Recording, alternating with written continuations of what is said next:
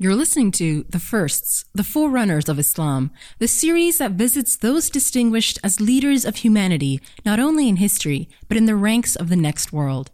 Dive into the stories of the giants who were the first of their kind as they rose to the occasion and became preserved inspirations for generations to come. With your host, Sheikh Dr. Omar Salaman, let's meet the firsts.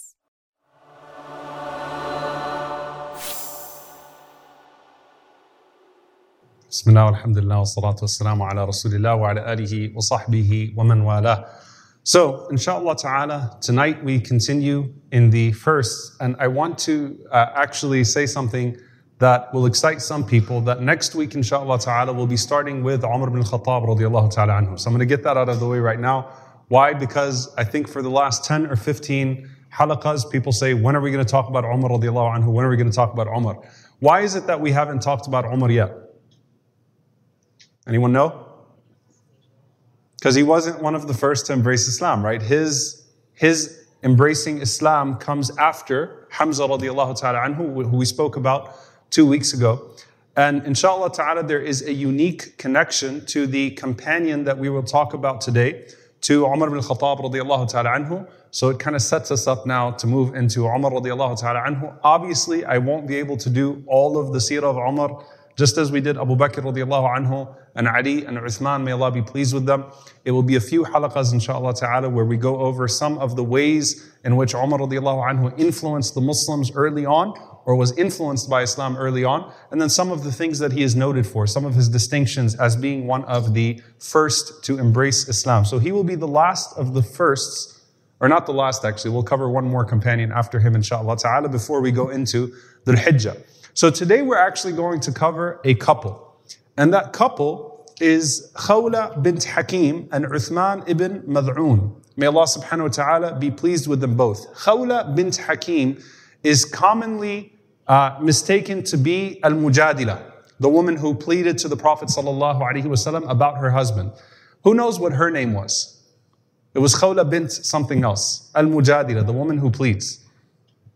It's okay to guess wrong, by the way. Does anyone know Khawla bint who?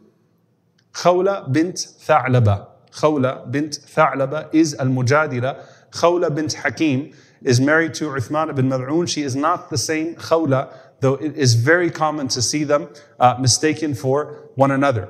So when we talk about these two, inshallah ta'ala, I want to mention a few things. Number one, they are considered to be from the first 20 to embrace Islam. Some of the scholars put Uthman and Khawla as the 14th and 15th person to embrace Islam. So we're talking about very, very early on in Islam. They are from some of the smaller tribes in Mecca, so they are Meccan, but they're from the smaller tribes of Quraysh that are not considered of the more influential ones. So they're protected by nature of being Qurashi, but at the same time, they don't have the defense that some of those larger tribes have when they would become Muslim. Now, one of the most interesting things about Uthman radiallahu ta'ala anhu, and I think that one of the reasons why he gets lost is because he shares the name with Uthman ibn Affan radiallahu anhu. I honestly do believe that one of the reasons why we don't talk about him so much is because of his name being shared with Uthman ibn Affan. Uthman ibn Madhun is actually the maternal uncle of Abdullah ibn Umar and Hafsa bint Umar. Okay?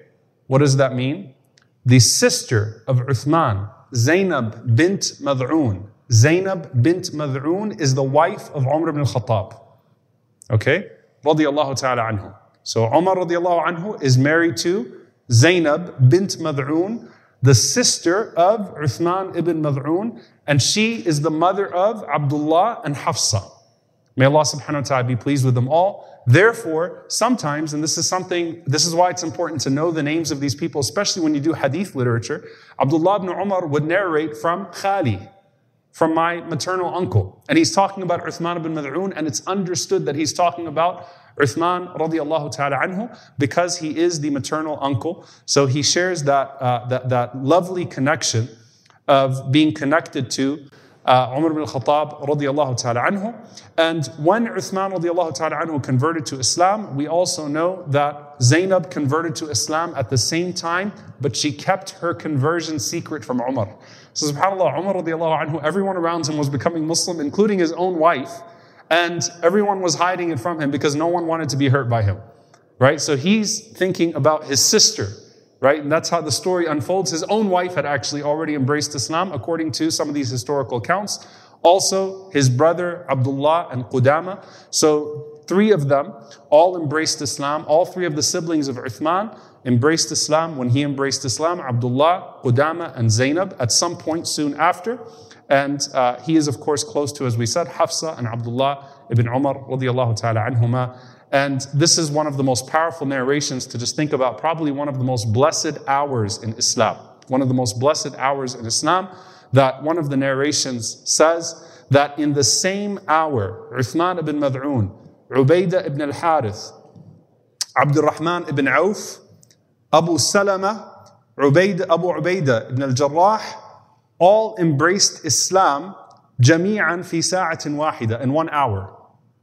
That entire group embraced Islam with the Prophet sallallahu alaihi wasallam in 1 hour. So I'm going to say it again. Uthman ibn Madhun, Ubaidah ibn al-Harith, Abdurrahman ibn Auf, Abu Salama, Abu Ubaidah ibn al-Jarrah, all met with Abu Bakr radiyallahu ta'ala anhu and subsequently the Prophet sallallahu alaihi wasallam and embraced Islam within the same hour, and they went back to their families and their families embraced Islam as well. So he is extremely close to the very first people to embrace Islam.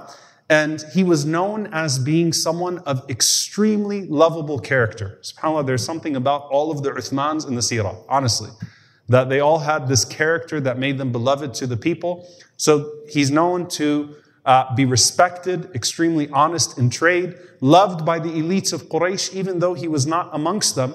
And a man by the name of Al-Walid ibn al-Mughira used to refer to Uthman ibn Madhun as his nephew, and used to protect him, and used to love him, and did not want him to be persecuted. This is the same man who Allah referred to in the Quran multiple times for his persecution of the Prophet ﷺ. But he loved Uthman and didn't want anyone to touch Uthman ibn Madhun, even years after he embraced Islam. So he's beloved to the people. And he also has one of the most powerful explanations for why he refused to drink alcohol before Islam.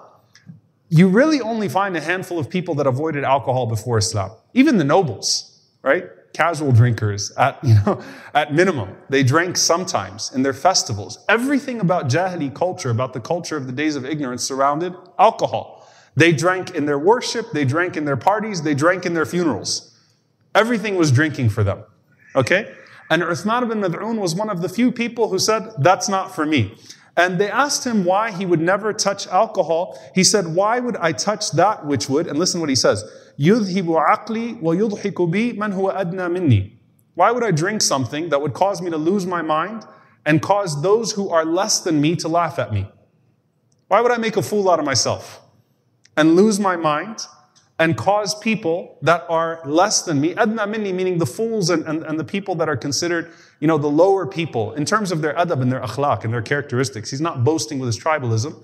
Why would I let them laugh at me and make fun of me while I lose my mind in these parties? I'm not interested. So that tells you a lot about his character, and it's actually a very powerful line, because you don't find many people that thought that way in the time of the Prophet ﷺ, before the revelation came down to prohibit alcohol in stages. It was so sensitive that Aisha radiallahu anha said that if alcohol was to be forbidden in Mecca, the people wouldn't have been able to handle it. Like, that tells you enough about their attachment to al-khamr, to alcohol and to wine and the likes. So anyway, we have Uthman ibn Madhun radiallahu ta'ala anhu and Khawla Bint Hakim radiallahu ta'ala anha. The only thing we know about Khawla in the initial days is that she embraced Islam as soon as Uthman came home, and then she became extremely close to Khadija radiallahu ta'ala anha and the Prophet sallallahu alaihi wasallam. She was known for her intelligence, she was known for her knowledge of medicine, she was known to be a matchmaker, which is her most famous distinction, by the way. She was the person that would match couples in Mecca. Okay, in Jahiliyyah and in Islam, she was the person that would marry off husband and wife, and she was a person who was known for her concern for the Prophet ﷺ. So she became a close family friend to Khadija radiallahu ta'ala anha and to the Prophet ﷺ. Now, Uthman ibn Madhun radiallahu ta'ala anhu, when he embraced Islam, he initially did face some persecution, and he was chosen by the Prophet ﷺ to lead the first migration to Habasha, the first migration to Abyssinia. Remember, there were 2 migrations to Abyssinia. Who led the second migration to Abyssinia, which was the more famous one? Ja'far radiallahu ta'ala anhu, right? So Ja'far radiallahu anhu led the second migration to Abyssinia, which was the larger one. Uthman Ibn Madhun was chosen by the Prophet sallallahu alaihi wasallam to lead the first migration to Abyssinia. And they came back when they heard the rumor that the people of Mecca had embraced Islam. And when Uthman Ibn Madhun and Khawla came back to Mecca, Walid ibn Mughira, who again is a persecutor of the Prophet sallallahu alaihi wasallam, he told him, look, Yabna akhi, O son of my brother, don't go back to Abyssinia. You're under my protection. No one's going to touch you when you're under my protection. And that actually happened. Imagine a man so arrogant that hates the Prophet ﷺ, but for whatever reason, due to his akhlaq, his dealings with Uthman ibn Madhun, he loves Uthman ibn Madhun so much, he says, you're protected by me, and I guarantee you, no one in Mecca will dare touch you while you are under my protection. And so it happened. Uthman ibn Madhun was so protected by Al-Walid ibn Mughira that he could go out publicly with his Islam and no one would dare touch him because of the power of Al-Walid ibn Mughira. And it got to the point that he felt bad because he sees the persecution of the poor Muslims. And as he sees the persecution of the poor Muslims, he thinks to himself, what makes it that I'm protected and they're not? So because of that, he actually goes to Al-Walid and he tells him, I don't want your protection. Can you please take away your protection? Tell people don't tell people to leave me alone anymore. I want to feel what they're feeling. I want to be with the poor Muslims. I want to be with those that are being persecuted. So after insisting with Al-Walid didn't want to let him go. Al-Walid said, fine, you're free from persecution. Now, of course, that doesn't mean that he's going to become fair game the next day, and they know how much Al-Walid al-Mughira loves him. So they're still not going to attack him right away.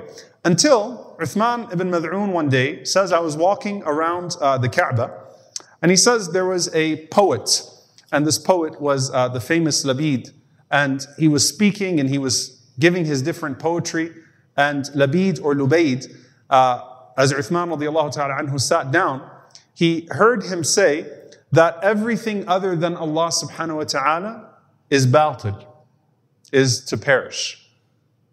So he said, that's a nice line of poetry. So he told him, Sadaqt. Great line of poetry. Good job. He's sitting amongst the Meccans and he said, that's a really nice line of poetry. Now what he really means by that, in the context of Jahiliyyah, is that everything but the divine will perish. And then he went on to say that every single ni'mah, every blessing is za'il, expires. And Uthman ibn Madhun radiallahu ta'ala anhu said, Kadabt. You've lied because Jannah, paradise, does not expire. Paradise as a blessing does not expire. When he said that, Lubaid said, Ya ma'ashara Quraysh, this young man amongst you insults me. You're just going to let him take it. And then someone gets up and says, he's one of the foolish Muslims. And then Uthman ibn Madhun, he takes exception to that. He says, I'm foolish. I'm just correcting the poetry that he said. Eventually, he gets punched in the eye. Uthman ibn Madhun, he gets punched in the eye and he had a serious injury to his eye as a result of that skirmish. So Al-Walid goes to Uthman ibn Madhun and he says, listen, I'm taking you under my protection and I want you to stay protected. I want you to be safe. I don't want anyone to hurt you. So he said, don't worry about it. And he said, I can take care of all of the different tribes of Mecca. Just stay under my protection. And Uthman ibn Madhun radiallahu ta'ala anhu responds and he says, the protection of Allah is better than your protection. And he said, the only thing I regret is that he only punched one of my eyes. And this eye went fi sabilillah, the other eye escaped. So he said, the only thing I regret is that this eye didn't get punched as well, fi sabilillah. So Uthman resented the protection that he was getting from Al-Walid because he felt the privilege as he was watching his brothers like Bilal and Khabbab and others that were being tortured for the sake of Allah subhanahu wa ta'ala. Now let's get back to Khawla radiallahu ta'ala anha. Khawla, the wife, someone who develops this close relationship with the Prophet ﷺ and Khadija radiallahu ta'ala anha, and she will become known for making two of the greatest matches in history. When Khadija radiallahu ta'ala anha passes away, as they get close to the time of the hijrah, Khawla radiallahu ta'ala anha, she checks in on the Prophet ﷺ and his family. And she used to prepare food for them sometimes. Realized that the Prophet ﷺ did not marry when he was married to Khadija radiallahu ta'ala anha. And so he's alone, and the Prophet ﷺ took his time to remarry. So she brings food to the house of the Prophet ﷺ. She checks on the Prophet ﷺ. And eventually she says to the Prophet ﷺ, look, it's time for you to get remarried. I think it's time for you to get remarried. And the Prophet ﷺ was hesitant. Why? Who am I going to find like Khadija? Right? He was so attached to Khadija radiallahu ta'ala anha that the Prophet ﷺ was not yet ready to get married to anyone else. So eventually, Khawla radiallahu ta'ala anha, she pushes the envelope with the Prophet ﷺ until she says, listen, it's time for you to get married, and I suggest 2 people for you. The Prophet ﷺ said, who are they? She said, one of them is elderly, but she has a lot of humor and she can bring much joy to your household. She's a widow of one of your companions, and she's not considered marriageable to most people. But she will come into the house and she'll basically bring joy to your house, right? You've been in difficult times and dark times now. The house is gloomy after the death of Khadija radiallahu ta'ala anha. There's a lot of weeping and a lot of tears and a lot of sadness. So she'll bring life and light to your house. Who was that woman? Sauda radiallahu ta'ala anha. Sauda bint Zam'a radiallahu ta'ala anha, who we already spoke about. And her husband, who passed away, was Sakran ibn Amr radiallahu ta'ala anhu. Now, Sauda and Khawla were friends in Mecca, but they also lived together in Abyssinia. Okay, so realize that community of people that went to Abyssinia, you can imagine how close they got, right? As this small community of Muslims that lives as a minority in this Christian land, they developed a very strong bond together, and you see that those bonds lasted even after Medina. That those that were close to each other in Abyssinia, even after they migrated to Medina, they became the best of friends. Because they already bonded for years together when all they had was each other. So Khawla was very close to Sauda in Abyssinia. So she said to the Prophet ﷺ, look, I suggest Sauda bint Zam'a, and I suggest Aisha radiallahu ta'ala anha, who is too young for marriage now, but when the time comes, then she will be a suitable match to you. And here's how she introduced Aisha to the Prophet ﷺ. She said to the Prophet ﷺ, the daughter of ahabbu khalqillahi ilayk, the daughter of the most beloved person in the world to you. And the Prophet ﷺ immediately knew she was talking about Abu Bakr. So the other person that I suggest for you is the daughter of the most beloved person in the world to you. It is Abu Bakr as-Siddiq radiallahu ta'ala anhu. The Prophet ﷺ, he hears her out, and she pushes. And the Prophet ﷺ says, okay, you know what? Uthkurini indahuma. SubhanAllah, how humble the Prophet ﷺ is. He doesn't say, well, in that case, let me go and just start claiming, my spouses. It's not the Prophet ﷺ. And by the way, he could have married whoever he wanted, anytime he wanted. The Prophet ﷺ could have had, tens and tens and tens of wives.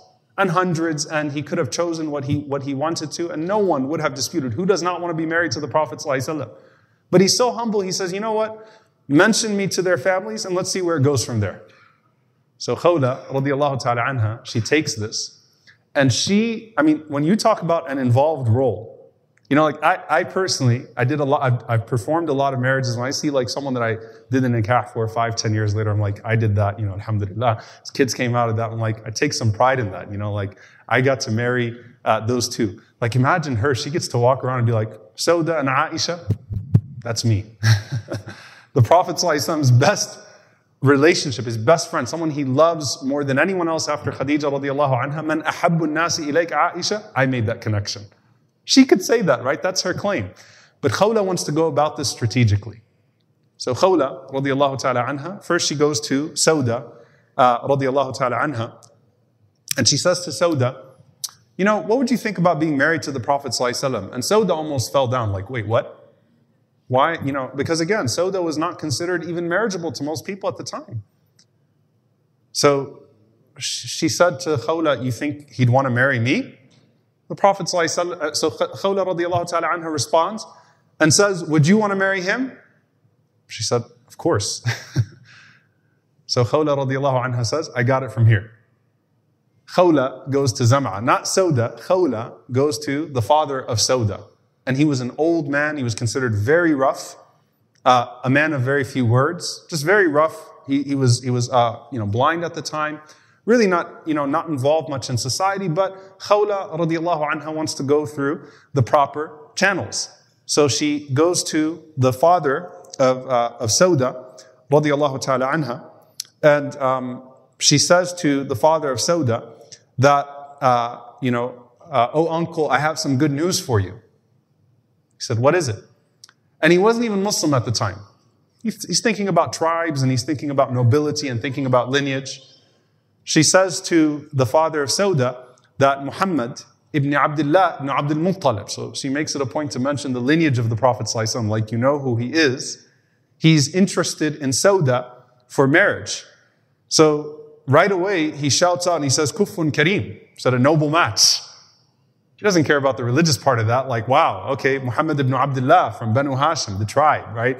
He's a noble match for Sauda. So he says, to Khawla radiallahu anha, does she want that? Because he knows how close Khawla is to Sauda. Does she want that?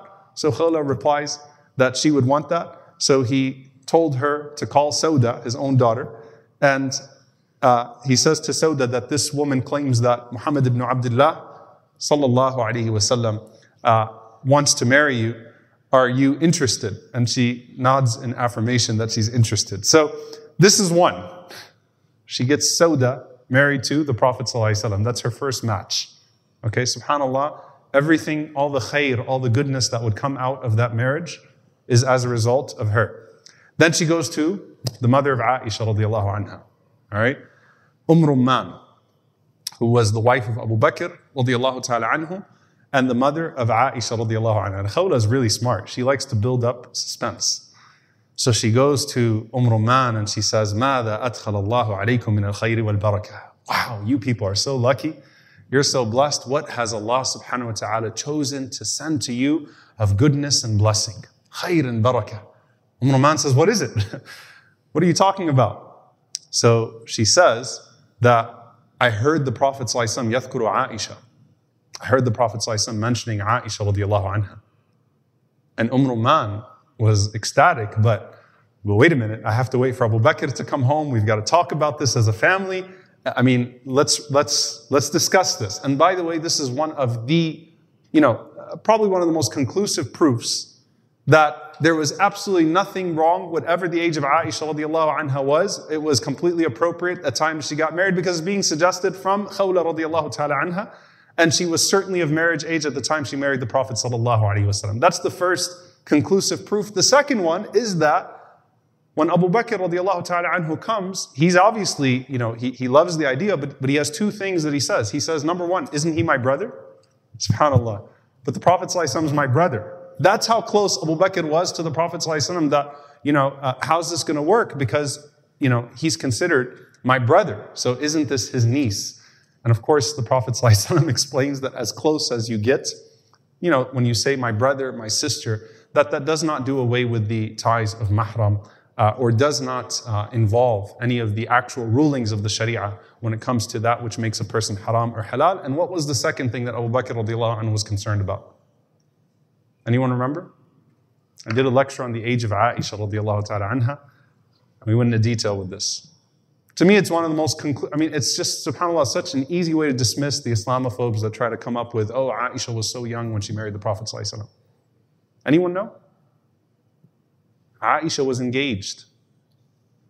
Aisha radiallahu anha was engaged. And she was engaged to Jubair ibn Mut'im radiallahu ta'ala anhu. I say Jubair ibn Mut'im radiallahu anhu, but Jubair became Muslim way later. At that time, he wasn't Muslim. So Mut'im had mentioned, or he had, consulted, and Mut'im and Abu Bakr, as a family, right? They had agreed at a time that Aisha radiallahu anha would be married to Jubair ibn Mut'im. So he wants to get out of this engagement. How does he get out of it? Well, Jubair refuses to become Muslim at the time. So the engagement is broken off by Jubair ibn Mut'im and Aisha radiallahu ta'ala anha on the basis that he is not yet a Muslim. Okay? So Khawla radiallahu ta'ala anha, She coordinates. Now, couldn't the Prophet ﷺ just go to Abu Bakr radiallahu anhu himself and have this conversation? Of course he could. I mean, they just, these are the two that are going to make hijrah together, right? And go through all of these things together. But Khawla radiallahu ta'ala anha is taking this matchmaker role all the way to the end. She goes back to the Prophet ﷺ, mentions the objections. She comes back to Abu Bakr and they are ecstatic. Of course, Rasulullah ﷺ is going to be related to me. Of course, this is perfect. And when Aisha radiallahu ta'ala anha would come of age, then the marriage would be consummated years later after that. But she was the one who made the match between the Prophet sallallahu alaihi wasallam and Sauda and the Prophet sallallahu alaihi wasallam and Aisha. So I just want you to think about this. Now we know that Jibreel alayhi salam also would come to the Prophet sallallahu alaihi wasallam, and the Rasulullah sallallahu alaihi wasallam saw Jibreel alayhi salam showing him Aisha radiallahu anha in a dream. And that's where Aisha radiallahu anha used to take pride over the rest of the wives of the Prophet ﷺ, that I'm the one that got married off by Jibreel. Right? Jibreel alayhi salam is the one who showed me in a dream to the Prophet ﷺ. So that's one of the ways that she would take pride in how Allah subhanahu wa ta'ala facilitated that marriage. But Khawla radiallahu ta'ala anha is the one that is working this out on a practical level. So she is known for this, and every single hadith from Aisha radiallahu anha, everything we take from our mother Aisha radiallahu anha, it may be that Allah subhanahu wa ta'ala assigns a share of that good to Khawla radiallahu ta'ala anha for being the one to bring them together. That's enough to say, wow, like subhanallah, how much good has she probably attained by every narration from Aisha radiallahu anha about the Prophet sallallahu alaihi wasallam, as well as everything that the Prophet sallallahu alaihi wasallam did himself. So this is the household of Khawla and Uthman Ibn Madhun. May Allah subhanahu wa ta'ala be pleased with them. Then the hijrah happens. Khawla radiallahu anha, if she does nothing else in life, she's good. I mean, she married off, she formed the first two marriages of the Prophet ﷺ after the death of Khadija radiallahu ta'ala anha. But then they make their way to Medina and they settle in Al-Madinah. And by the way, this makes them from the people who did three hijrahs. They did the hijrah, the migration to Abyssinia twice, and then they did the hijrah to Al-Madinah Al-Munawwara as well. And they settle in Al-Madinah, and Khawla continues to maintain that closeness to the household of the Prophet ﷺ. She's a confidant of the Prophet ﷺ. She is someone that the Prophet ﷺ trusts deeply, and she's someone that continues to check in and continues to be an involved person in the life of the Prophet ﷺ. And Uthman ibn Madhun radiallahu ta'ala anhu is a close companion and beloved companion of the Prophet ﷺ. Now, when they got to Al-Madinah, Uthman ibn Madhun radiallahu ta'ala anhu, he became more involved in the deen. And as a result of that, he actually wanted to be a monk or something of a monk, meaning he wanted to remain in celibacy. He wanted to pray all night, fast every day, and he didn't want to be involved in the dunya anymore. So he's one of those people. You know the hadith of the three men that came to the house of the Prophet ﷺ inquiring about him? Some of the narrations say one of them was actually Uthman ibn Madhun radiallahu ta'ala anhu, seeing, how he could basically abandon this dunya, abandon the life of this world, and focus solely on the worship of Allah subhanahu wa ta'ala. And the way this became known to the Prophet ﷺ was that one day, Khawla radiallahu ta'ala anha visited Aisha radiallahu anha, as was common. And she was wearing, beat up old clothes, and she looked like she really did not have anything to do with this dunya, right? Just, it looked off. And so Aisha radiallahu ta'ala anha asked Khawla radiallahu anha, what happened? So she said, my husband Uthman has no need for this dunya. He fasts all day, he prays all night, and he no longer has any shahawat, he no longer has any desire for companionship. He's gone, basically. He's spending all of his time in ibadah. Very similar narration about Abu Darda and Darda and the story of Salman al-Farisi. So he took that path where he just wanted to worship Allah all day, fast all day, pray all night, and completely abandon companionship at that time. So Aisha radiallahu ta'ala anha told the Prophet sallallahu alaihi wasallam about what Uthman ibn Madhun had done. So the Prophet sallallahu alaihi wasallam, he summoned Uthman ibn Madhun radiallahu ta'ala anhu, and he said, "Alaysa laka fiyya uswatun hasana?" Do you not have in me a good example? the best of examples? And Uthman said, Bala ya Rasulullah, of course, O Messenger of Allah. So the Prophet ﷺ said, I fast and I break my fast. I pray, but I also sleep. And I enjoy the companionship of my spouses. So, why are you turning away from my sunnah? So Uthman Ibn Madhun radiallahu ta'ala anhu at that point, he says, Ya Rasulullah, I'm not turning away from your sunnah. And he abandons that lifestyle. But that shows you where his heart was at. And also that the Prophet ﷺ is also getting involved in her, home affairs and helping her out, right? Helping her out after she was the one that connected Aisha to the Prophet ﷺ. So subhanAllah, she married Aisha to the Prophet ﷺ. And then the Prophet ﷺ became aware of a dynamic of her marriage through Aisha radiallahu ta'ala anha. So it shows you the way these two households are connected. So after the Prophet ﷺ talked to him, Aisha radiallahu ta'ala anha said that sometime later Khawla came to visit and she was dressed so nicely and she had a good scent to her and she just looked like a completely different person. So I said to her, what happened to you? She said, basically, now I'm treated the way that a woman should be treated. Alhamdulillah, the Prophet ﷺ talked to Uthman Ibn Madhun radiallahu ta'ala anhu, and he went back to being the way that he was supposed to be as a husband and as a companion. Another incident that takes place with Uthman Ibn Madhun radiallahu ta'ala anhu, one of the ayat that we that we recite on a consistent basis was revealed in his presence. Abdullah bin Abbas radiallahu ta'ala anhuma said that one time the Prophet ﷺ was sitting in his courtyard, and Uthman ibn Madhun radiallahu ta'ala anhu passed by, and he smiled at the Prophet ﷺ. The Prophet ﷺ smiled back at him, and the Prophet ﷺ told him, why don't you come sit down with me? So, tafaddal basically, come sit down. So they sat in the courtyard of the Prophet ﷺ, basically in front of the place where the Prophet ﷺ would sleep. And Uthman radiallahu ta'ala anhu said, we started to have a conversation, and then the Prophet ﷺ looked up, and he looked down, and then he looked to his right, and he looked to his left, and the Prophet ﷺ looked back up. And Uthman ibn Madhun radiallahu ta'ala anhu, he said that, he did it again, where he looked up to the heaven, and it was as if the Prophet ﷺ was trying to hear something. He was capturing what was being said to him. So he said that I said to the Prophet ﷺ, Ya Rasulullah, I'm used to sitting with you, but I've seen you do something today that I've never seen you do. And the Prophet ﷺ said, what is that? He said, I saw you raising your eyes to the heavens, and I saw you looking to the right and looking to the left, and then you looked back up, and it was as if you were trying to capture what was being said to you. And the Prophet ﷺ, when he says to Uthman, did you notice that?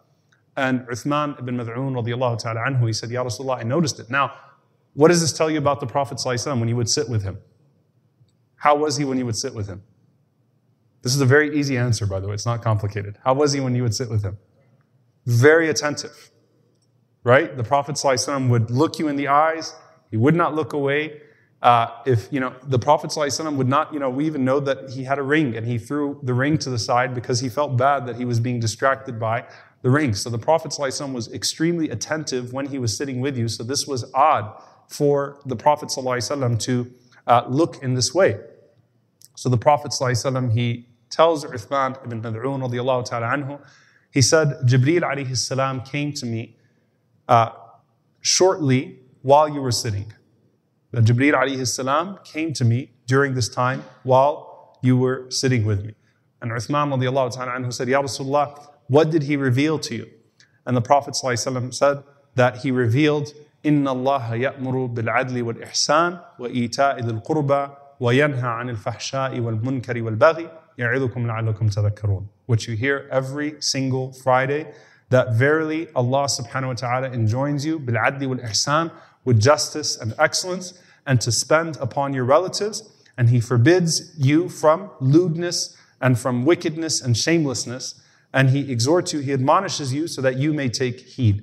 So Uthman radiallahu ta'ala anhu responds with something very powerful and very beautiful. And you think about, subhanAllah, the journey of yaqeen in the heart, of certainty in the heart. Uthman ibn Madhun radiallahu ta'ala anhu said, it was at that moment that faith overwhelmed my heart. Like al-iman waqara fi qalbi, like faith really took over my heart. Like I already believed in the Prophet ﷺ. But izdada imana, his faith increased. He said, faith overwhelmed my heart, And he said, and I truly loved the Prophet sallallahu alaihi wasallam. SubhanAllah, I mean, that's a very interesting insight from him, because I've already told you about everything he's been through. This was the man who in Mecca said, they punched one eye, I wish they punched the other eye. Who's already migrated 3 times for the sake of Allah. Who wanted to abandon this dunya for the sake of Allah. And he said, I look at that moment, and so something about that moment, that ayah, witnessing revelation come on the Prophet ﷺ in that way, he said, Iman penetrated my heart. It overwhelmed my heart, and I truly loved Muhammad sallallahu alaihi wasallam. Ahbabtuhu hubban. I loved the Prophet ﷺ with a true love at that moment. So it shows you, subhanAllah, that no matter how close you get to Allah and the Messenger sallallahu alaihi wasallam, you can always get closer. And subhanAllah, you might think that you've reached the point where your faith is connected, and then Allah subhanahu wa ta'ala connects you further, that the journey of certainty is a lifelong journey.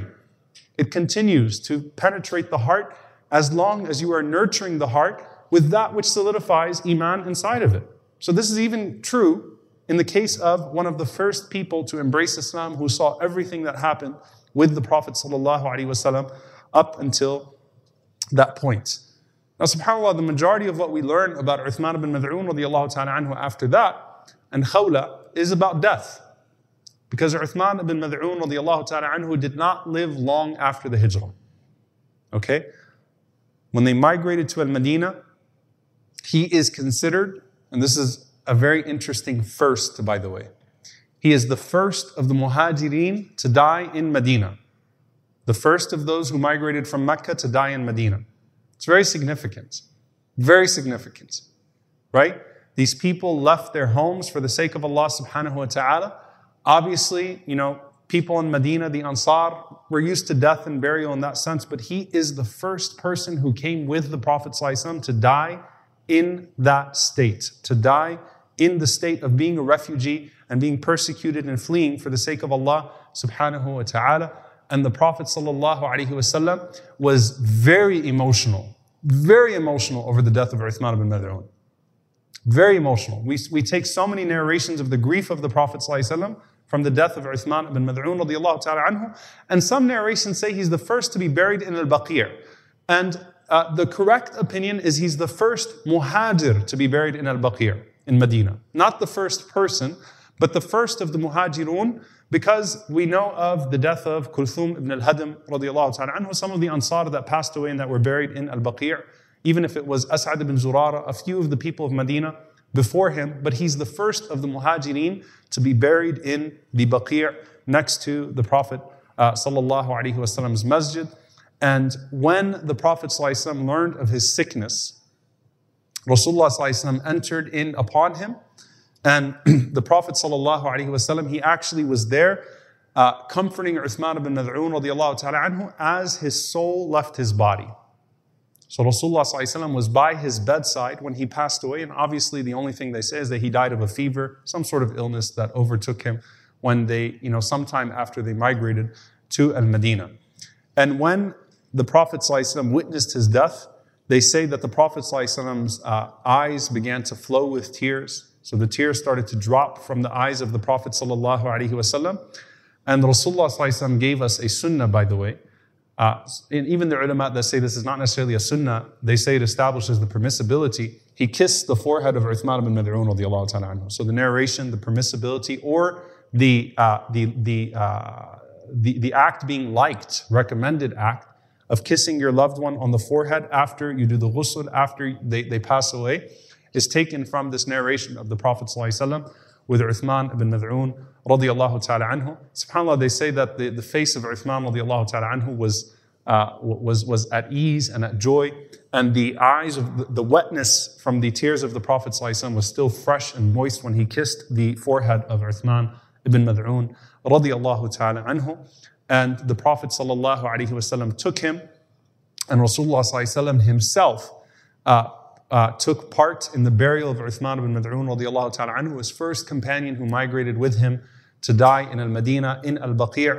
And another act that is established from the death of Uthman ibn Madhun radiallahu ta'ala anhu is the permissibility of putting a stone on top of the grave to mark it. However, the Prophet ﷺ forbade writing into the stone. That's why some of the ulama allow at most, maybe a name or a date or something of that sort, as an identifying marker. But the Prophet ﷺ said, bring me a stone of a different color, something that I can put on top that will distinguish his grave. And Rasulullah ﷺ, he called him, ala qabri akhi, on the grave of my brother, which is a means of affection. And Rasulullah ﷺ said, and I'm going to bury next to him whoever dies of my family. SubhanAllah. So when you go to the Baqi', where would the grave of Uthman ibn Madhun be when you go to the Baqi'? With the wives of the Prophet ﷺ and his children.